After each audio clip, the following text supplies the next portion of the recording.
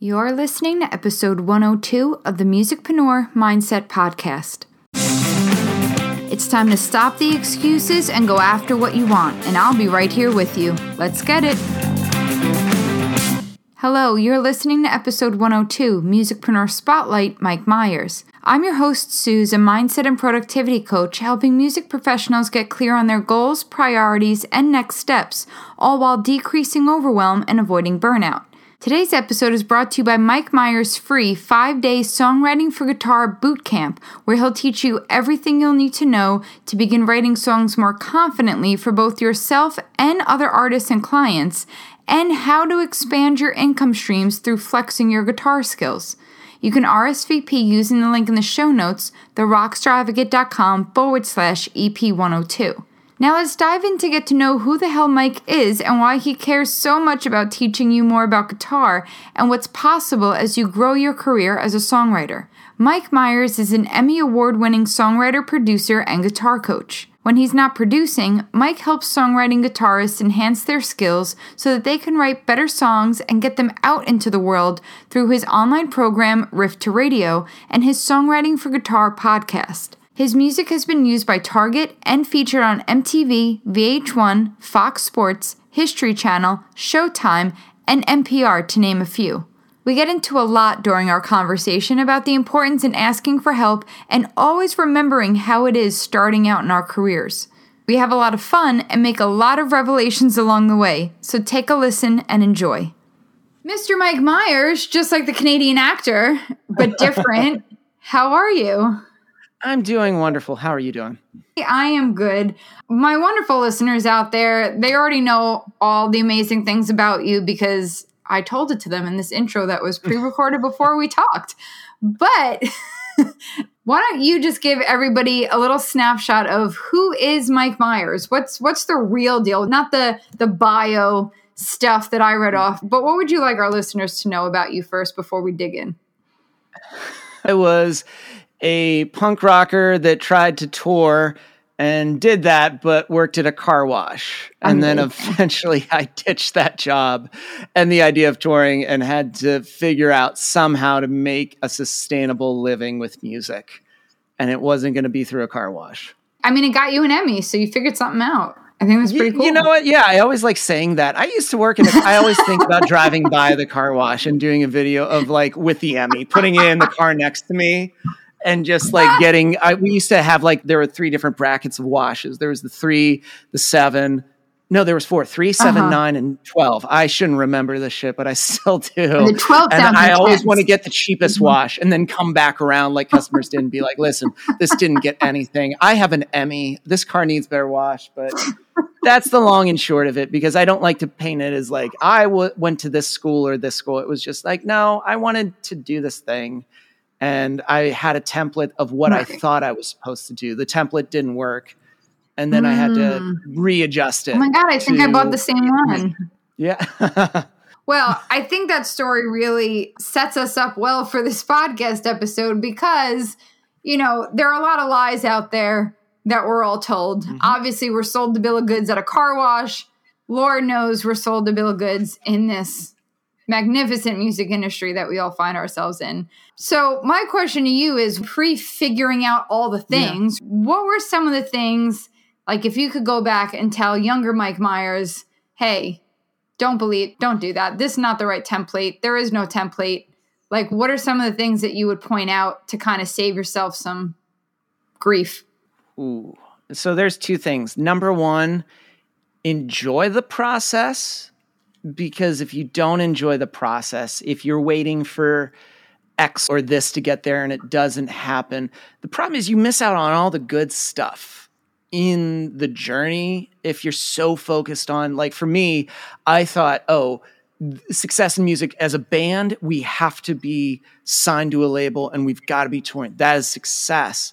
The problem is that doesn't mean anything. Essentially, I was dreaming of somebody giving us a gigantic loan because that's what a record deal is. It's a big, gigantic loan. I'm like, I hope they do. You miss out on all the good stuff of cool stories. I look back now and it makes me laugh. I was putting together a blog post today of a story where we did this one tour And one of the first shows on a big summer tour that we were doing was in Johnson City, Tennessee. And I know that's the place you gotta play, Johnson City. But anyway, this venue booked us. And then midway through the tour, they canceled it. And they were like, no. He said, unfortunately, because like my mother-in-law died. And we were like, oh my God, I'm so sorry. But what we found out was that was a lie. He booked a metal band and dropped us. So he lied about his mother-in-law dying so he could ditch us and get a metal band. And now I just laugh at it. So the first thing I would say is enjoy the journey because you'll have great stories, you'll laugh. But the other thing is there's multiple ways to success and you have to get specific. I realize I said label. What does that even mean? What does that get you? What if it got us a deal? What then? I would have been like a deer in the headlights. Like, we got it. It's like a dog chases a car, catches it. What is he going to do with it? He doesn't know what to do. He's just, shit, I got the car. It's just like, that's what I felt like we were doing. We were always chasing after this thing that wasn't identified. And if a business doesn't have a clear vision and direction, it can't be successful. It's not going to be good. And that's why a band, I think, never really worked out because we all had different views of what we wanted to do with it. So I would say to my old self, laugh at stuff, enjoy the process, and don't worry if it doesn't work out because there are better things. There are better things that you're not even aware are a thing right now because you have to change the way that you view music. And you're not right now. You just see it as the template you've been given all these years, which is band. That's it. Right. Band, practice, label, done. Yeah. Band, practice, book a tour, get a show, order some merch, repeat. That's the thing. Right. Member drops out, find a new member. Let's keep it going. Yeah. And after a while, it's like you've been doing the thing. Do you even enjoy the thing? Do you actually like it? Or are you pretending to like it now because you've been doing it for so long that it's scary to say, oh, it's not working out. And you feel like you don't want to say the word failed, but it's on the tip of your tongue. Right. And I think that's what I was feeling a lot of, is why I never let it go too soon, because I was worried, like, did I just waste like 9 years of my life doing this? Right. Like, did I fail? Was this a failure? Yes. No. Just kidding. How does it feel to be a failure? And you know what? Yeah. And part of it was, yes, it was by definition, by the way that I was holding it. Exactly. Yes, it is a failure. Right. Exactly. But it's also, no, it's not, because you know what? You learned something. I learned some valuable insight that I can't fool myself and let things pretend to be okay without really fixing the actual issues, the core issues. I was doing all this like surface level cleaning, like, oh, this is okay, this will make it work. But I wasn't going to those deeper questions of like, okay, man, do you really want to, like, do you think this can happen? Because at a core level, you all have to believe at some level that this can be successful. If you're all carrying this idea of like, well, you know what, I don't think it's not really going to work. If you're starting a startup company in the early stages and the only other 2 employees that you have, and they're just like, you know what, I'm just going to cut my losses. This is not really going to work. That's what I would have wanted. But yeah, I guess, yeah, it was a failure. No. But I just meant, well, the reason I say that is because when you were like, did I fail? The reason I was messing with you and said yes is because in that moment, that's how it feels.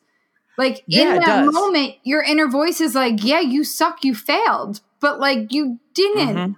And I love that you brought up questioning, is this really what you truly wanted anyway? Because at the end of the day, usually the stuff that doesn't work out, it's probably because you don't really want it. There's a difference between doubting yourself and maybe not having the confidence you want to, I don't really want this, but I don't have another option, or I don't know any better, so I'm just going to hope that this works out. And when it doesn't, just take a minute and say to yourself, what did this save me from? Because maybe I really didn't want it. And I think a lot of the times, not always, sometimes it's just things don't work out. But a lot of the times I think people follow, as you said, like this template that they don't even really want to begin with. And when it doesn't work out, I think that's also when you see an unbalanced reaction of disappointment and and hurt, because I think there's a point where all these feelings kind of like peak at once, where there's like relief, but confusion, but you got sold a bill of goods, but you're tired, but you feel like a failure, but you don't know what to do next, and like all these things. And I think that's why people's reactions when things don't work out are so massive. And I always think to myself, when it's that massive or when you feel like it's that much of a blow, there's usually something to examine there, because it's layered. For it to be like a big disappointment, it's layered. I agree with that, because there's this Franciscan friar that I love called Richard Rohr. And he talks about this thing called order, disorder, reorder. And he says, you're given a view of the world in your order, and then you're confronted with other things that you can't ignore anymore. It's kind of like slowly chipping away. Your glass world suddenly starts to crack a little bit. And then suddenly you're confronted with so many, it creates disorder and dismantles the way that you viewed things. And it's just this weird, awkward period of time. But from that chaos, you actually reassemble how you view the thing. And that's where your reorder comes back in. And then you're given this new template. And that always resonated with me on so many levels when it came to a belief situation. I'm glad I didn't get the thing that I wanted, because you know what?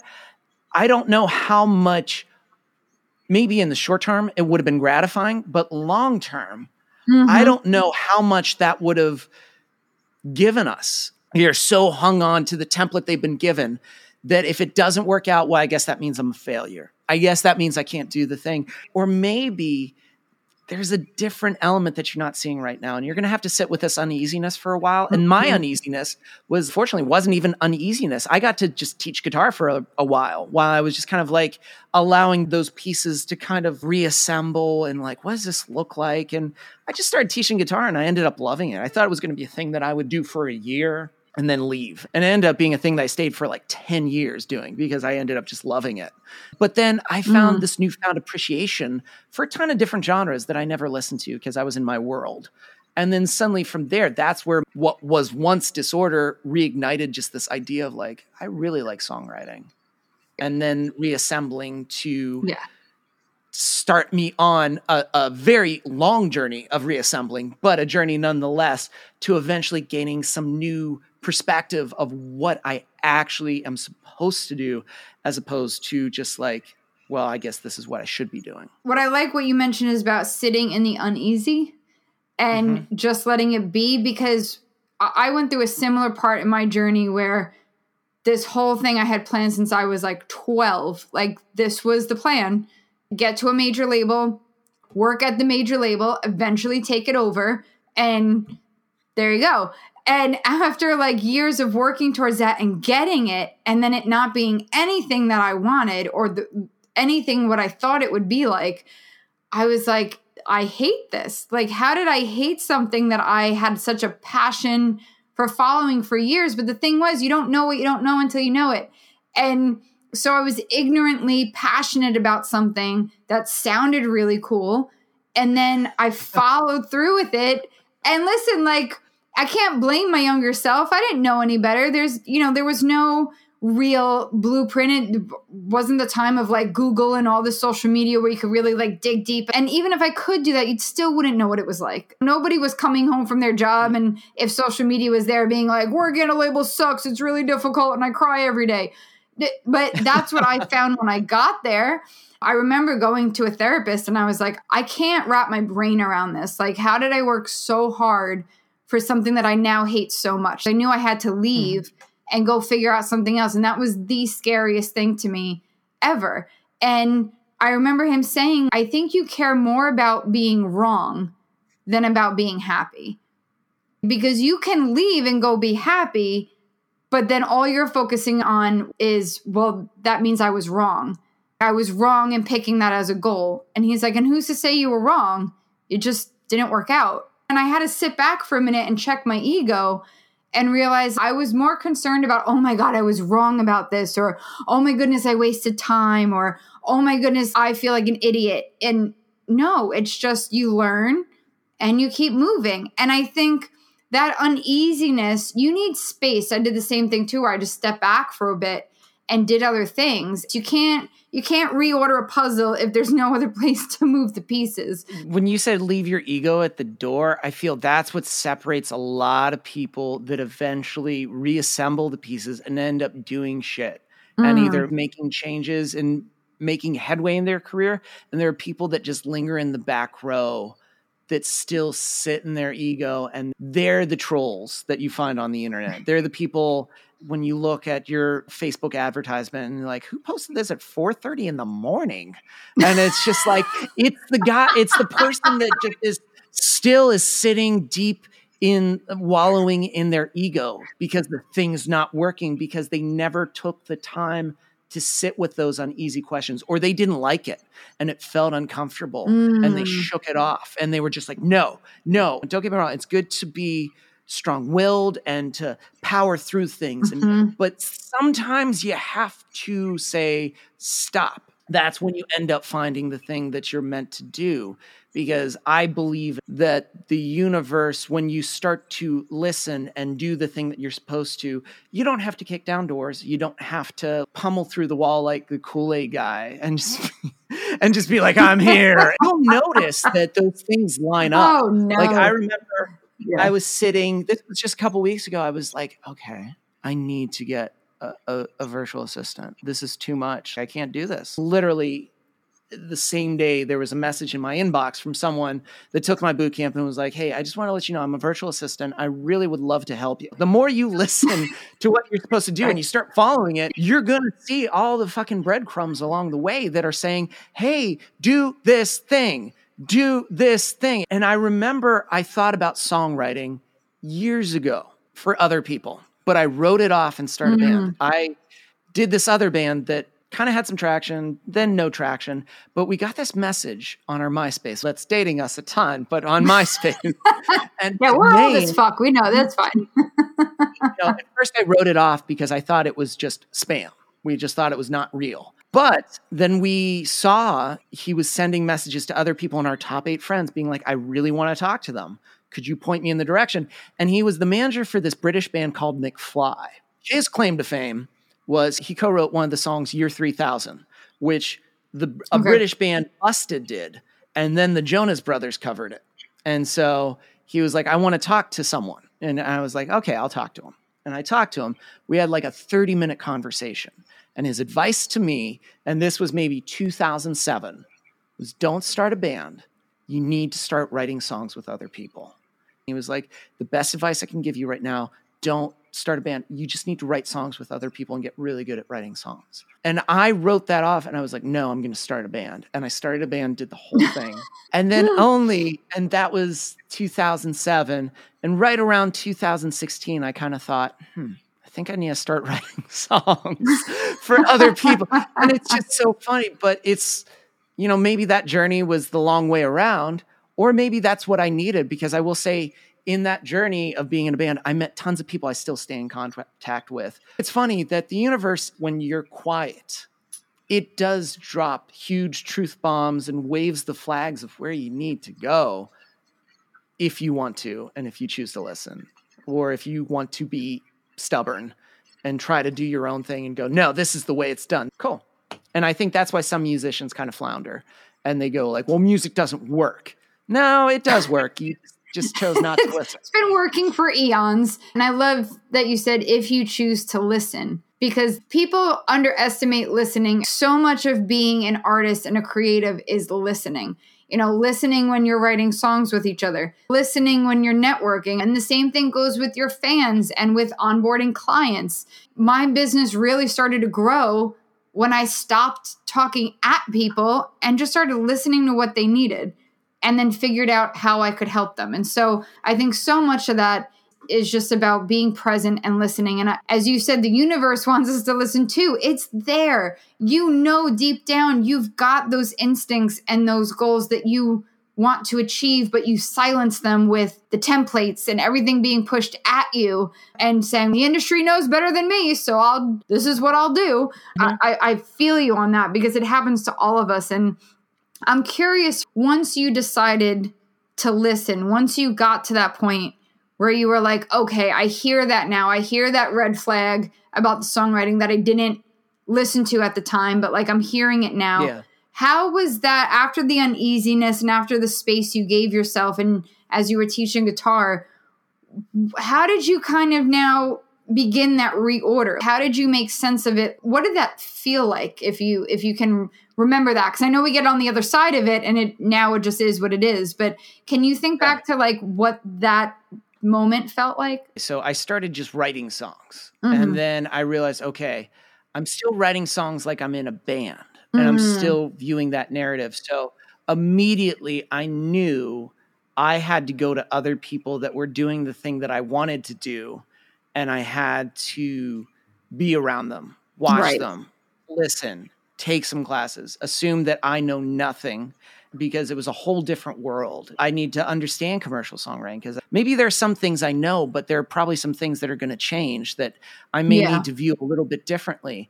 And what was great was those mentors and classes that I took made me aware of things that I was already doing that were great because I didn't realize the 4 or 5 years that I spent teaching, I was like absorbing all these songs that were nothing but like top 40 songs that I was teaching like 45 different ways. I can tell you all the different trending charts because every week I saw what was popular for a couple months and then when it shifted and then here was the new set of songs. Then it shifted again. And then you could see patterns start to develop so that they were able to be like, that is great. That is great. That is great. That's your strength. Hone in on that. Do more of that. Here's what you need to do next. They were always able to give me a boost to let me know what was good. But here's the next thing. Here's the next thing. And it was not just like a pat on the back, but they were able to meet me where I was and give me tangible things to do. And I think that's all people want.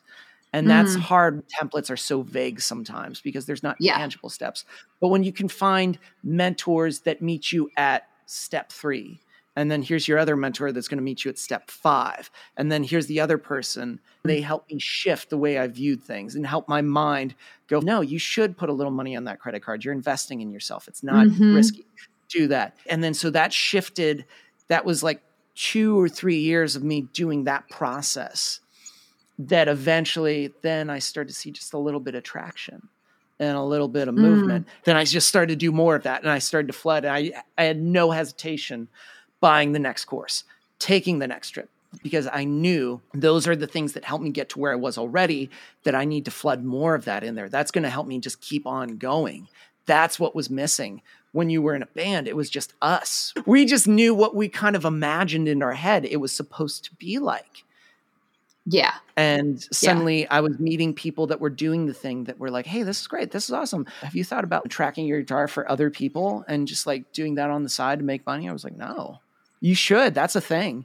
And then eventually it evolved into, you know what? You should think about producing some stuff too and arranging. Have you thought about that? No, the technology, I don't know. Well, I can sit down and show you. And here's a great class you should start taking. All those things opened up the other doors to where it was like, this is where I should be. This is what it was supposed to look like. Oh, okay. I got it. Now I feel not just more at ease, but I feel more motivated with what I'm doing because I know this is the thing. Even when it's hard and it's a bitch and I hate it, I still love it.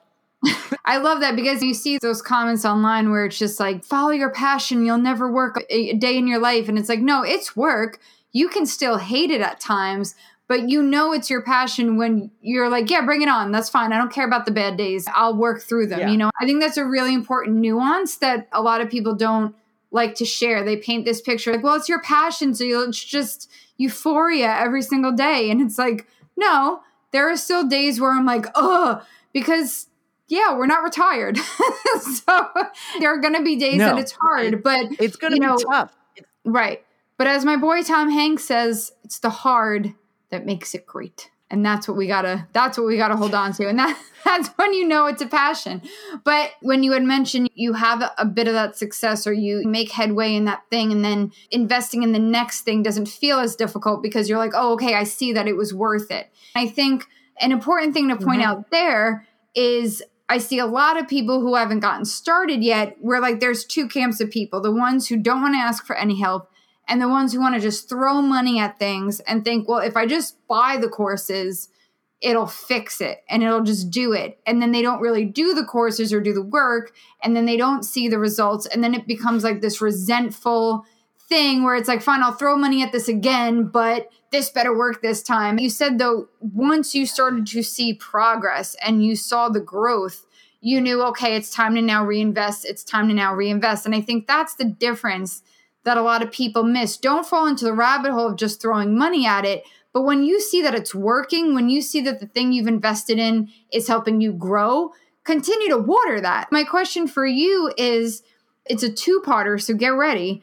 The first part is, what was it like for you when you first decided, okay, I'm going to ask for help? Were you more the type that was more motivated, like, oh, okay, I need answers, let me see who can help me? Or was it more like, I have to check my ego, this isn't working, I gotta finally ask for help? What camp would you say you were in when it came time? And part two of that is, how did you know who to go towards? Like, did it just serendipitously happen where you met people that you resonated with, or was it a lot of research? What was that turning point like? I was probably in the first camp. I really was curious. And so the curiosity, I was like, I really need to know more. This is where I was toying with, like, interesting. I hear this word music licensing. What is this? I'd be like, who's doing that? Where is this coming from? There's so many shows. Think of the countless shows on Netflix and Hulu, Amazon Prime. Like, where are they coming from? Who? And then I was listening to a podcast about music licensing, and they interviewed Kathy Heller, and she was like, I have a course on music licensing. And so I did this free webinar, which I knew I was going to buy whatever she was offering. But I remember just checking my ego at the door, clicking the buy button. I think for me, the first was the fear of investing. I was open to the idea of totally learning from other people, but like the paying was the thing. But I realized the paying was great because it made me show up. When you give something free and say it's free, go take it. People may take a look at it. They may. But when you invest a little bit of money that you know you don't have a lot of right away, you're going to give everything to that class. You're going to dive in. You're going to be present. And that's what it was. Once I made that first payment, boom, I delved into the modules. I was there. I was talking to people. I was networking. I was like, let's do co-write. I want to do a co-write. I want to do a co-write. And I remember posting videos, doing all the assignments, doing the work. I've never spent that, maybe for gear, which we always justified gear, but a class. I always think that's funny with musicians. They were like, oh, I won't pay for a class. It's almost $2,000. And I was like, dude, you just bought in-ear I'll drop monitor. $4,000 for studio time. Yeah, it's just like, it's just ridiculous. Or like this guitar that you just paid that was $1,200. And then you got that really premium wireless setup with it, which was an additional $700. Basically, like, you haven't even written the songs and you've got this premium gear. Come on. But doing that was the first step for me. And it felt great. I just dove in head first. And once I did that, a couple years into just countless writes, because as you said, like, it's one thing people buy a course and they expect it to happen, but that's like a chef just grabbing the flour and the eggs and throwing it against the wall and being like, be a cake. And it's like, no, it's not. It's not. It's part of it. You've got some of the ingredients, but you can't just like expect it to happen. You've got to put some effort into it. You have to know how some of the tools work. Is there batter still on it? It's not fully cooked, or it's just like, it got burned. You just left it sitting there too long. You still have to figure out the process even with the tools. And that's what it took for me. It took a while to practice because the first 60 songs were all shitty for licensing. They were just terrible. But they were great tools for me to learn. That once I networked more and I met music supervisors and I started to gain a catalog that was a little bit better quality because I had put in the time, because you see the constant bags of flour and eggs behind me that were like spattered against the wall and the mess. And there I am. It's because I just spent as much time as I could with the process. I realized what they were providing was a tool, not necessarily a key. A tool helps you in the configuration of something. It's not this key that's going to magically open the door. When I bring people in my class, I'm like, I'm your guide and this is a tool, but you have to implement this. You have to add this in. Right. And you've managed to create programs and courses yourself. I mean, you've got Riff to Radio, songwriting for guitar, and you've also got your podcast. So as a guitar coach, I want to know, first of all, what made you decide, okay, now I'm going to teach it? Was there a particular point you got to where you felt ready to do it? Or did you kind of have to jump and build your wings as you went? I know some of my clients have taken your courses. They all rave about them. You do these challenges that are always, I see people posting about them on Instagram. So clearly what you're doing is resonating with people. But what was it like for you to get started? What was that like for you? I always loved teaching because I was doing that for so long and it just felt very comfortable. So the aspect of getting to know people, I loved it because I'd done that pretty much as my full-time job for 9 years. And so that was awesome. When I knew that there was an area for songwriters, it's when I started teaching, and pretty much all my clients were songwriters. And they would be like, when I was in town, can I buy you a cup of coffee? Can I buy you a cup of coffee? And I love coffee, but there's a point where my caffeine consumption was too high. And I was hearing the same concerns and the same questions. And I was like, oh, what I am thinking is blatantly obvious to songwriters is not. Actually, this is a pain point for so many people. They don't feel comfortable with their guitar. They only know basic chords. They're not sure why this works. They don't know what voicings are. They're stuck in one pattern because they love 90s rock and they only have the 90s rock strum pattern and they can't do anything. They're inconsistent with their rhythms. That's it. Okay, so what does that look like? There's only a certain amount that I feel like I can fully be present and teach one-on-one all the time. So what do I need to do? And then that's where I had friends that were doing courses and they were like, you should just create a course. I had to kind of remove what I knew about teaching in one sense and adapt it to this new world. And I just listened to what people were saying. I saw how they were reacting to the material, what they were posting about it, their takeaways, so that I could refine it each time and smooth it out. Maybe every 2 weeks we do a pop-up session. And it's just like, I give them a very specific thing. Like this week, regardless, chord progression or just a small riff, I want you to make a 10-second clip, even if it feels uncomfortable. And they were all posting on like these private SoundCloud links and sending me Dropbox. And it was just awesome because on Saturday for like an hour and a half, we sat there and just went through them. And I was just like, oh, this is great. This sounds like da-da-da-da-da. This is where you need to go next. Da-da-da-da-da. And we're just walking through these modules in the process. And it's so cool to see people just more confident. I think that's ultimately what I wanted to from the course, was not only to give them the material, but like the soul, the spirit, whatever you choose to call it, that you feel capable.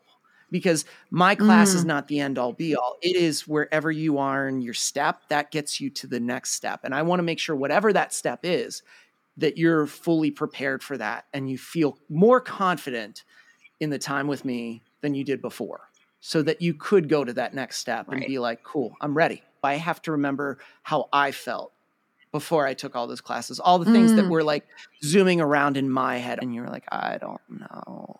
Should I? You need to remember that, because then you can not speak as, whoa, I'm an Emmy award-winning songwriter, but it's like, hey, I was a manager of a car wash who got yelled at repeatedly on a daily basis because people were unhappy with their washes and they said that scratched their car. And I said, of course it didn't scratch your car, even though I know it totally scratched their car.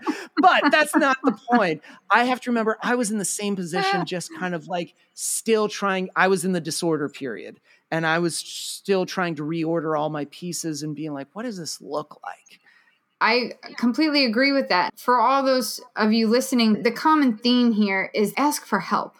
Because it is going to be messy, it is going to be chaotic, and it is going to feel really uneasy a lot of the times, but you don't have to go through it by yourself.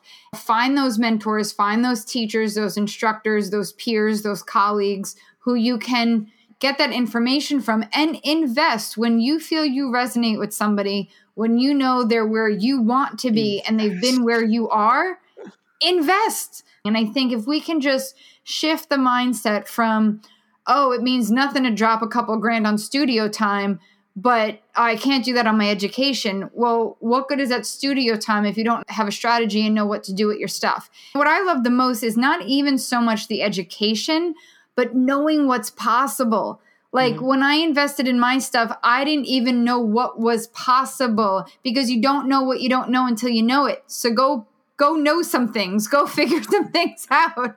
And so, I'm sure there's a lot of people resonating with your story right now. And when they want to learn from you, when they're ready to ask for help and ready to invest in themselves, how can they get a hold of you and say, all right, Mike, teach me your ways. Like, I'm ready to put in the work. How can people get those tools with you? If they're in that position, they're ready for the next step. I would say starting May 10th, I'm doing a boot camp for 5 days in which I'm going to be walking through the process. Like, not just like, oh, here are the things that I've done, but tangible steps that they can start doing, because that's all I feel like if we can just meet there and start going through step by step the process that I've used songwriting as a guitarist. If we can walk through those in those 5 days, they've got those first little bits. And I think that is the best way to do it. So if they just go to songwritingforguitar.com, they can sign up for it. It's completely free. It's going to be live every single day, Monday, Tuesday, Wednesday, Thursday, Friday, answering questions. It's not going to be me just giving a spiel and being like, and there you go. It's so much fun to see how many people have connected through these boot camps. Like last boot camp, we had over 700 people register. And out of those 700, 400 were super active, networking, sharing contacts, sharing song ideas. And that's the thing. Start connecting with people that are aiming for the things that you're wanting to do too. Find other creatives that are desiring and hungry for the thing that you want to do, because you know what? That's going to make you hungrier. That's going to make you so motivated, because you're going to see them still showing up. And you're going to be like, damn, I need to start showing up too. So that's the perfect way that they can start just like delving in and start doing the thing. That's awesome. Well, the link to sign up for that is in our show notes. Be sure to follow Mike on Instagram. Mike, what is the handle? Where can they find you on Instagram? They can find me at my handle, Songwriting for Guitar. And then the personal one, Mike_Myers. They can totally go for it. I love it. And links to those are in the show notes too, guys, if you need them. But go connect with him on Instagram. I am always fully entertained by your Instagram highlights as well. So thank you for that. And I also follow Songwriting for Guitar because I am not even a musician, but I learn things so much from your Instagram. For so many of my clients who are songwriters, not even thinking what just knowing some basic stuff on the guitar or getting more confident with the guitar can do for them. That totally opened my eyes, and I find that stuff fascinating. Thank you so much for taking the time to have this conversation with us, because I think a lot of people resonate with your story. I know I do. And the most important thing, guys, here is ask for help. That's what it's about. So thank you so much for being here with us and sharing these stories with us. I loved every single second, because I feel like when we talk, we could talk for hours. Oh my God. So we could just keep on going. Yep. Absolutely. I know, but it was so much fun. Thanks for having me. Any last words of wisdom or last statements that you'd like to share? Because you'll never speak with this audience ever again. Ever again. I think I just reiterate your point. Definitely look for help. And I always say to people too, even if I'm not the person, promise me that you'll still search for someone. I don't care who that is, but that you will make that commitment to yourself to show up. Because that is, if you want to do this, you have to accept that you will need help at some point. So whoever that is, whatever person, find them. I had to stop it there, because how could I end any better? Am I right? I want to thank Mike for sharing his journey with us. What was the most relatable part for you? Be sure to tell us in the comments on the show notes page. Head on over to therockstaradvocate.com/EP102 and let us know your biggest aha moment and the part of Mike's story that you resonated with the most. While you're there, sign up for Mike's free 5-day boot camp. It kicks off May 10th, and you'll be so glad you jumped into taking action to expand your craft. You'll have an opportunity to work with Mike afterwards if you're ready, and I highly suggest it. As we said in today's discussion, if not with him, make the decision to work with someone to get to the next level in your journey. None of us do this alone, and let nothing stop you when it comes to asking for help. And don't forget, this Friday, April 30th, it's your last chance to enter the Episode 100 contest and automatically get a free copy of the 2021 Rockstar Life Planner, with the chance to win a $60 physical planner bundle. All of the details can be found in the show notes as well as on my Instagram page, so come say hi at RockstarAdvo. Thank you so much for listening, and I hope you'll join me next week as we kick off our special series of interviews for Mental Health Awareness Month all throughout May. Be sure to subscribe on your platform of choice so you don't miss a single conversation. Until next time, Rockstar, keep planning, keep learning, and I hope to see you back here next week so we can get grounded to get rising. Take care.